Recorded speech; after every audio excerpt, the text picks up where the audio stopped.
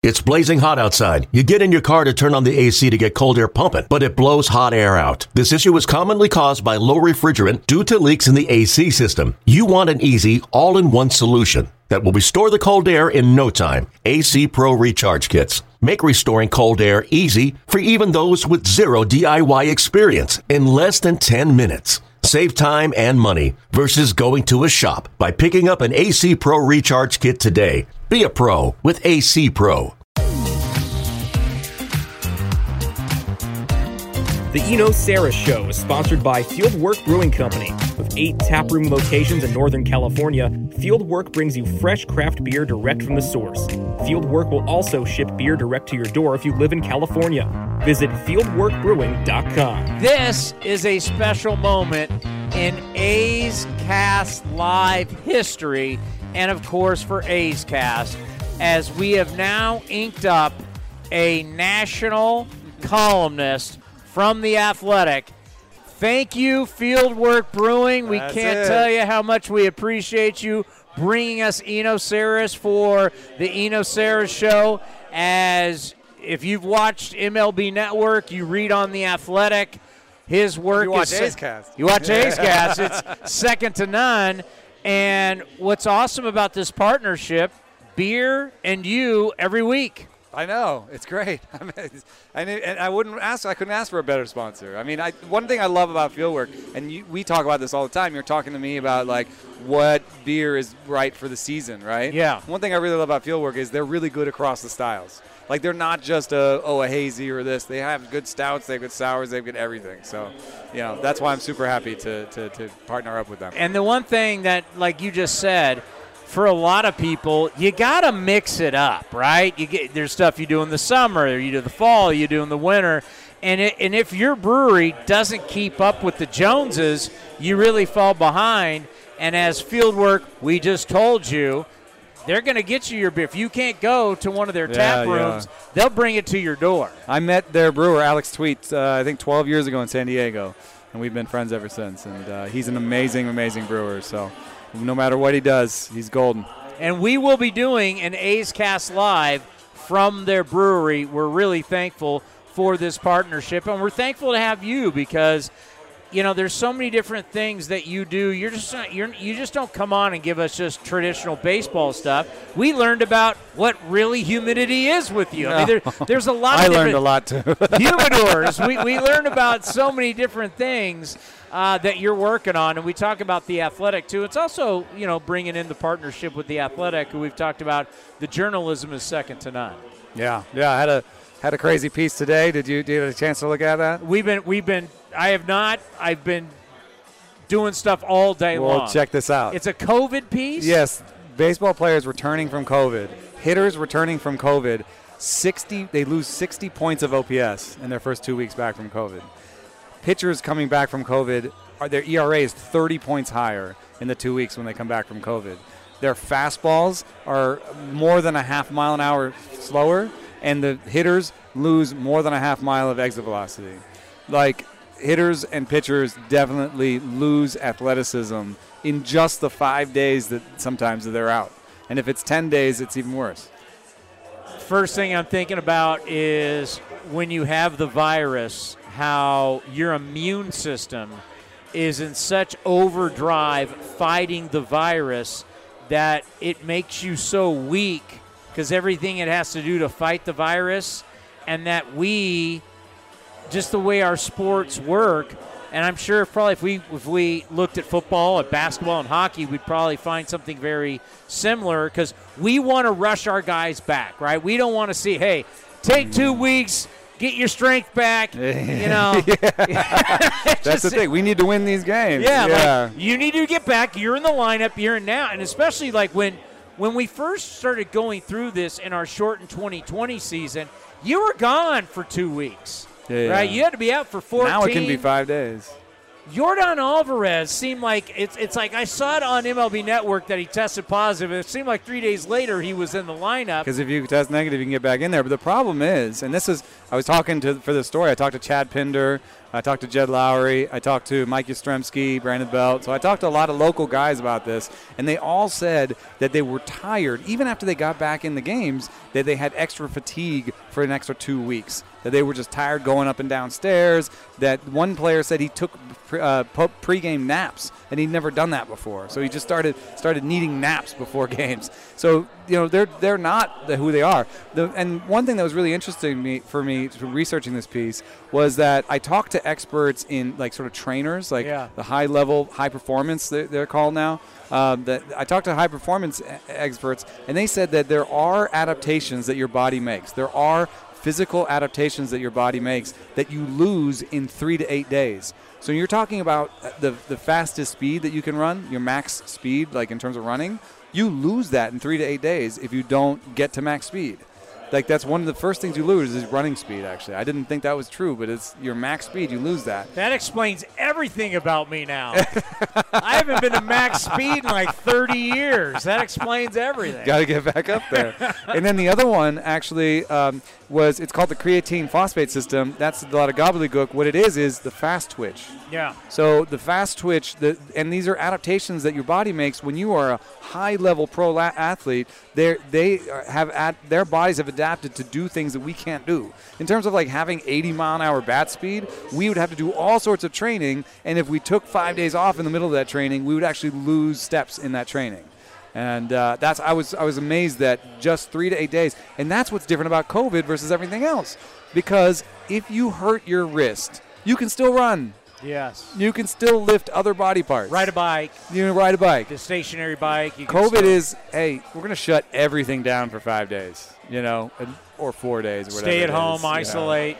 And it all started because I was trying to train for the half marathon, and I had COVID, and I was like, I have to run this half marathon in 5 weeks. So on day 5 of COVID, I decided I'm going to go out there and run. And the type of running I was doing, I was checking my heart rate, and I was trying to run to a certain heart rate.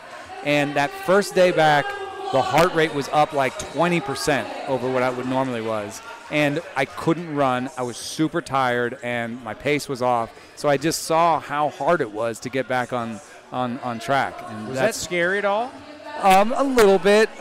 It was good that the second run was better, and about a week and a half, 2 weeks, I was back to normal. But that gave me an in to talk to these athletes. I was like, this is what it was like for me. What was it like for you? And we just had a lot of interesting discussions. Jed was particularly impressive in this piece because Jed got it pre-vaccine in 2020 when he was with the Mets. And so in that case, he was out for 3 months. And he said he couldn't get on a bike for 3 months. So he had that experience. And then he caught it again after the vaccine, and he was cool. It was like 3 days of light stuff, but then 2 weeks of still being tired. So let's take it to a team standpoint. We're about winning baseball games. COVID is not going away, and it's staying with us for we don't know how long. We thought we wouldn't be having these conversations anymore. We're still having these conversations. So I'm not saying we're not going to deal with this next season. So should we as a sport really think about if you get COVID, especially if you have the fever and you have the symptoms, and it's not good for me to try and win a baseball game with you. Like you're not helping me. If you're tired, if you have to take a nap. I know. It's that dumb saying you'll hear people say, if I can only get 60% out of this guy, no. I mean, is that really all right, he's got COVID. We really got to think about him at least for not a week being a part of this thing. And I think the best way to do it is, I'm a data guy, I'm a numbers guy, right? Yeah. I talked to one team that said, no, we have cardio and cardiac, we have like heart baseline, we have baselines on everybody, and we want them to get back to those baselines before we put them on the field. So that's how you deal with how everyone gets it differently, right? So if we know what your resting heart rate is, then we can throw you back on the field if you can get back to that resting heart rate as soon as you get back to that. If we know what your max speed is, if you can get back to that max speed, then we can send you back out there. So there's certain benchmarks you can have. But the flip side of it is, think about you're a team that's going to the playoffs. And you don't want them to get it at all, especially if they're going to be reduced maybe in the playoffs, right? So I think something that you should be thinking about, and this is difficult because you feel like, hey, we're business is open. We can have fun again. You might want to talk to your team about, hey, do we want to have voluntary kind of restrictions on our social lives? Do we want to kind of like chill out on the socializing in the last 2 weeks of September at least, so that nobody, not like Garrett Cole doesn't get, and like then he's out, So, and even if he comes back after 5 days, he's not as good because he's tired. So, that's real. I know for certain that teams are talking about this. I know for certain that they're talking about this, talking about what they want to do. The managers are thinking about it, and they're going to talk to their players at some point. Well, because what you're saying is if you get COVID, there's a chance you're not you for at least 2 weeks. And that's the playoffs. And we don't have that much time. Yeah. Is it what is our COVID list right now? If we have a player go on COVID, we're able to bring a player up and replace him. That's what I'm just trying to think. Like a COVID list still is going to need to be here for a while now. Yeah. But yeah, I mean, the bubble seems smart for the playoff teams. Now, I mean, doesn't mean you still can't get it. I mean, the odds of you getting it from another player being outside is slim. But yeah, when you start talking about wife, your kids are going to school. I mean, this is. I mean, it's something to think about. I don't know. I don't have any answers. And really, the real thrust of the piece for me was just that everyone's coming back at a different pace. Everyone gets affected by it differently. And to me, the piece, if there was a point to the piece, it was like have some sympathy for your brother. You know what I mean? Have some sympathy for your sister. Like, have some sympathy for each other as we come back off of this, because some people are going to get long COVID. Some people are going to get it really bad. Some people are going to laugh it off and say it was nothing. But, have some sympathy for the other people, because everyone's sort of coming through it at a different pace. Yeah, and as, they tried to start throwing at us that this was a virus of the unvaccinated, and then all the vaccinated and people that had it already are getting it again. Yeah. So it's like it's changed so many times, and it's not ending anytime soon. So something good, I can't wait to read it, because obviously this truly affects now. God, you think about it. Can you imagine 2 or 3 of your top players get it right for the playoffs? We normally would say, in 5 days they're back, but you're saying, no, that's not it. They may be 1 mile back. an hour less fastball. But they're not back. You're working on a piece about fly balls. Yeah, I think it's really interesting because the numbers say that if you throw 50% fly balls, if you hit 50% fly balls, right, as a hitter, you can still be very productive. In fact, you can be just as productive as someone who hits fewer fly balls, because you're hitting a lot of homers, right? But what happens is your batting average is crap. Guys who hit 50% fly balls and up usually hit 210, because they're hitting a lot of pop-ups, they're hitting a lot of fly-outs, and a lot of homers, right? I've been talking to hitters that hit 50% fly balls, and they're aware of that, and they don't like it. And a lot of them, I don't like they it. think it's too much. So the question is there too many fly balls? The numbers say not really. You get a lot of homers. You're still very productive. But the hitters say no. I talked to Seth Brown, who last year hit 50% fly balls, and he said that's what was asked of me. I was a part-time player. When they put me in, I was like, I need to make an impact right now. I'm going to hit a homer. So everything was going to be in the air. Yeah. But now that I'm an everyday player, they're asking different things of me, where, sometimes I need to move the guy over, sometimes I need to get on base, sometimes I need to cover the plate, sometimes and so he said it's actually been more of a conscious decision this year to be able to cover more of the plate, to be able to hit a little bit better average, a little bit more on base, and not hit as many fly balls. And so you've seen his fly ball rate go down, his on-base percentage go up, his strikeouts go down. So there is all that relationship where all these things happen that way. And, it could be better for the game if more people were not hitting 50% fly balls, I think. Here's a player. I don't know what his fly ball rate is, but any idea Giancarlo Stanton? He's actually not. He's a kind of, a lot of his are lasers. Okay, well, his lasers, I was looking at his numbers. So he's got 24 home runs and only 6 doubles.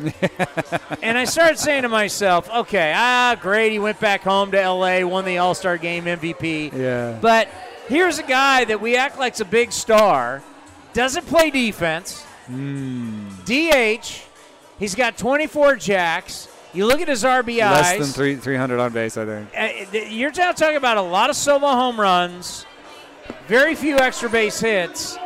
Now, the OPS will be high. But I'm like, how really productive is this guy? Is hitting Corey Seager down in Texas. Not great defensively, a lot of solo bombs. Is that really a great player? Well, I think the game, in some ways the game is going away from that a little bit. Giancarlo Stanton represents the first wave of StatCast, where we were like, hey, he hits the ball really hard. And Stanton has, O'Neal Cruz just hit the hardest hit of all time. Yeah. But numbers 2 through 25 are Giancarlo Stanton. So he's hit the hardest balls ever. And, in the StatCast era, the first era of it was let's get all the guys who hit the ball hard, right? And that was the big thing for the Yankees, really. Got a lot of big guys who throw the ball hard, spin the ball hard, a lot of high spin rates and a lot of high exit velocities. I think we're moving away from that a little bit when we realize that strikeout rate is actually super important in the postseason. It becomes more important in the postseason than the regular season even. The ability to put a lottery ticket in play. The ability to make contact off a high velo pitcher, to make contact off a really good stud ace. And contact matters. Not strikeout, contact. Yeah, contact. So as people saw what the Astros were doing, because the Astros have been kind of out in front of a lot of these trends, they saw the Astros and the Cubs improve their strikeout rate year over year more than any other team in baseball those years, and they won it all. Those years they won it all, they improved their strikeout rate more than any other team in baseball. And so other teams, I think, are starting to see contact matters, strikeout rate matters. I don't want a guy who strikes out 30% of the time, hits 50% fly balls, hits me 25 jacks, has a 280 on-base percentage. I'm not sure that's exactly what I want. Because in a 7-game series, everything changes.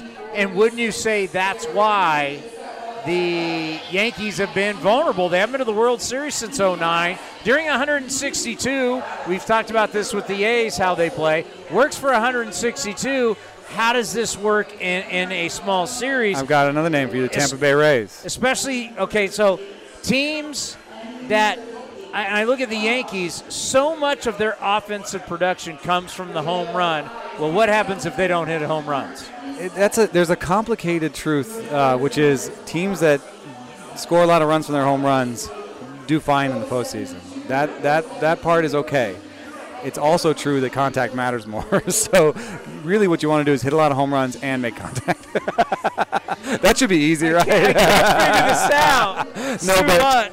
But that's what the Astros do. They hit a lot of home runs, they make a lot of contact. That's correct. That's what they don't want. strike out. That's right. That's what you want to do, is not strike out. The antithesis of this is the Braves. They won it all last year. They strike out a lot. They chase balls. But that does make you vulnerable in a 5-game series where your guys can all go cold, because that just happens to be that time of the year where they strike out a lot, or if they don't match up well against those pitchers and they strike out a lot, and then you have feast or famine kind of idea. And that's what happens with strikeouts. You're feast or famine. What's the problem with the Rays in the postseason? They strike out a lot. You just become easy outs. Yeah, and they you'll see they have to win 1-0, 2-0, 2-1.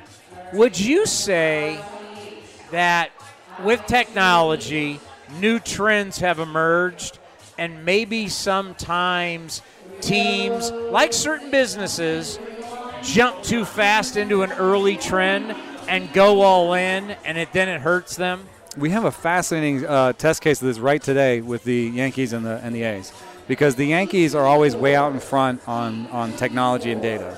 And so they are all over these concepts that we've talked about on the show before, stuff like seam-shifted wake. Like I said earlier, they had a lot of high spin rate guys early. They are really into data and tech, and that's great. The A's on this side can't necessarily afford all the same data and tech, aren't investing the same way in the player development, and so they've in fact made a lot of trades with the Yankees, and they have targeted players that are being left behind in this age of things like my Stuff Plus metric, all these like sort of advancements in data and tech. So when you get a guy like J.P. Sears, and you get a guy like Cole Irvin, and you get a guy like Paul Blackburn. Waldichuk, I don't know, he has some strikeout. I don't know exactly what his stuff is like, but I think particularly Sears, Blackburn, Kern and Irvin strike me as guys who they hide the ball okay. They have a lot of pitches. They all have at least 3 or 4 pitches, maybe 5, and they command it pretty well, and they're better than the sum of their parts. They're able to dance, they're able to pitch, and so the A's have been like, hey, if we can't out-stuff plus you, and if we can't out-data and tech you, then maybe we're going to go, backwards in a way. We're going to be like, hey, this is a pitcher.